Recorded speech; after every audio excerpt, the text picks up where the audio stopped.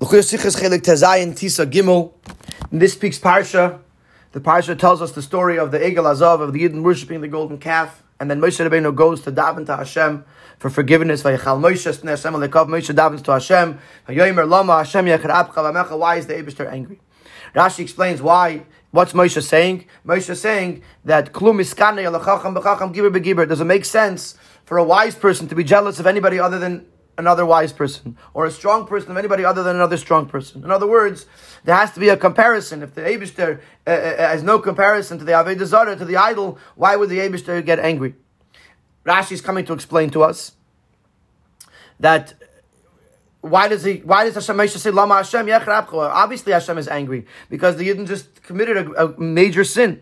So Rashi explains that Moshe Rabbeinu is saying, why should the Eibishter be angry at an Avodah Zarah if there's no comparison? So we have a few questions. Question number one is that Rashi in Parshas Yisro explained this pasuk. He said that since it says Anochi Hashem Elokecha in the single, Moshe Rabbeinu could later say to the Eibishter, you never commanded all the Yidden not to worship idols. You just commanded me to not worship idols. And therefore, Rashi over there says that our pasuk says Lama Hashem Yecharabcha. That Moshe says to Hashem, why are you angry if you never actually commanded them to not worship idols? So the question is, why does Rashi have to introduce a different explanation in this pasuk if Rashi already explained it in Parshas Yisro? Another question is that it seems that the Rashi is talking about an anger that is focused on the actual idol. However, we have a medrash that says, a Gemara that says that Agrifas, a Gentile general, asked Rabbi Gamliel, why is the Eibishter Kelkana, a zealous God? And he uses the same argument. Why would a wise person be jealous of anybody other than another wise person? And Rabbi Gamliel answers that Hashem is zealous not to the gods, but to the people who worship them.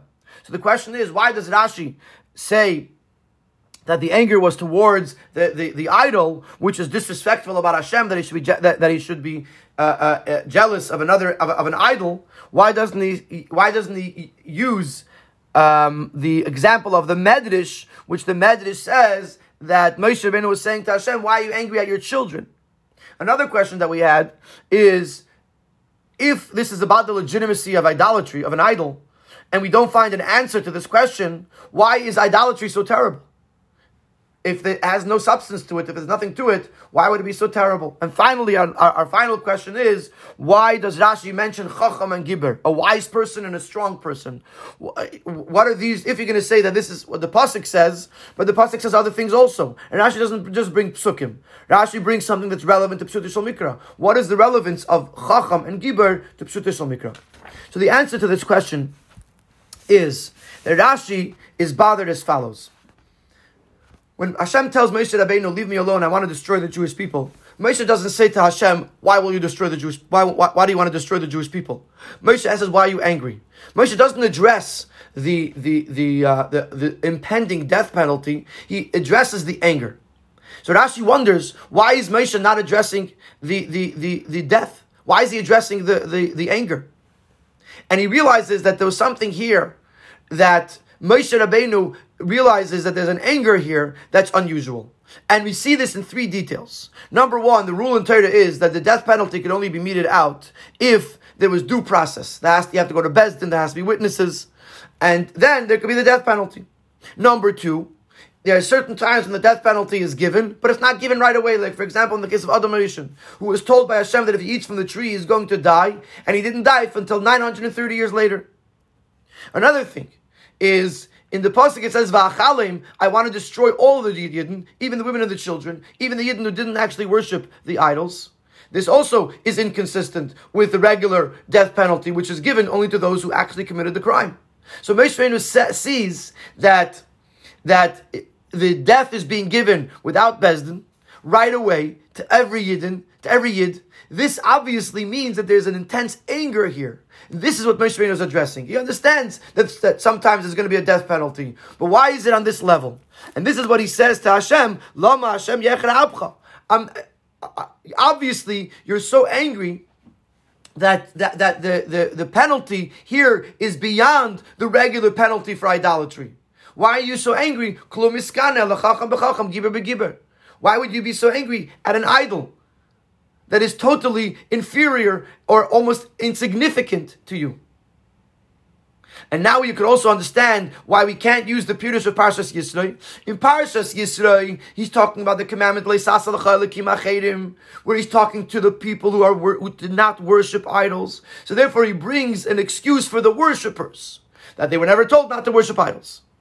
In our parsha, when we get to see the whole story, which is where the story happens, we see that there's an intense anger on the part of Hashem, and therefore we can't just address the Oivdei Avodah Zarah, the worshippers, because for that there would have just been a death penalty. We have to address the anger, which is why Rashi changes to give the explanation of Klum Miskana, that a person shouldn't be jealous unless one wise person to another wise person. This also explains to us why Rashi uses these examples, wise and strong. Because if you look in the words, when Hashem says to Moshe, go down, he says among the other things that the Yidden said, this is your God that took you out of Mitzrayim. From this we see that the anger of Hashem was because of the fact that the Yidden were replacing him, so to speak, to say that the Egel, the calf, took them out of Mitzrayim. So Moshe Rabbeinu says, in order to take the Yidden out of Mitzrayim, you have to have wisdom, you have to have strength.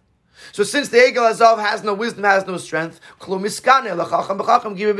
anybody knows that the calf doesn't have wisdom, a calf doesn't have the strength to take the Yidden out of Mitzrayim. So why would you be jealous of the calf, which clearly was not able to take the Yidden out of Mitzrayim?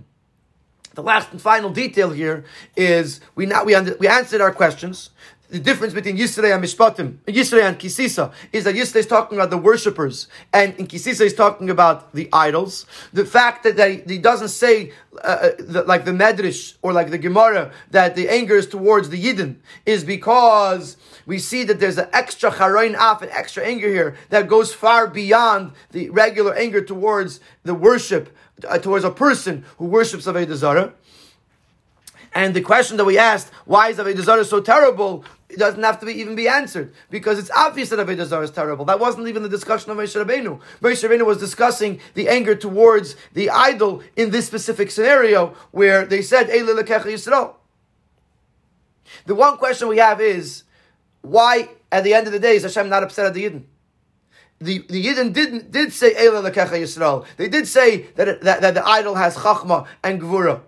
Why is the Eibishter not angry at them? And the answer to that question is because, and this is in the Yena Shal Torah, this is already on a deeper level, is because a Yid is always, on his inside, at the core, is always pure, is always faithful to Hashem. A Yid never wants to sever themselves from the Eibishter even for 1 second. And the fact that a Yid could worship idols or do something like that is because of the Ruach Shtus, a spirit of folly that comes from the outside, that's not part of him, and enters into him and causes him to do something. So Moshe says to Hashem, even Amcha, Loma Hashem Yechra Abcha Ba'amecha, even your people, you shouldn't be angry at them, because at their core, they are totally removed from thinking that the Avodah Zarah has Chachma or Gvura, has wisdom or strength. They know that the Eibishter is the Eibishter, and therefore there's no reason to be angry, not at the Avodah Zarah because it's beneath you, not at the Yidden because they ultimately know the truth. And in the end, the Eibishter says, Vayinachem, he changed his mind and did not go through with his original plan of destroying the entire Jewish people.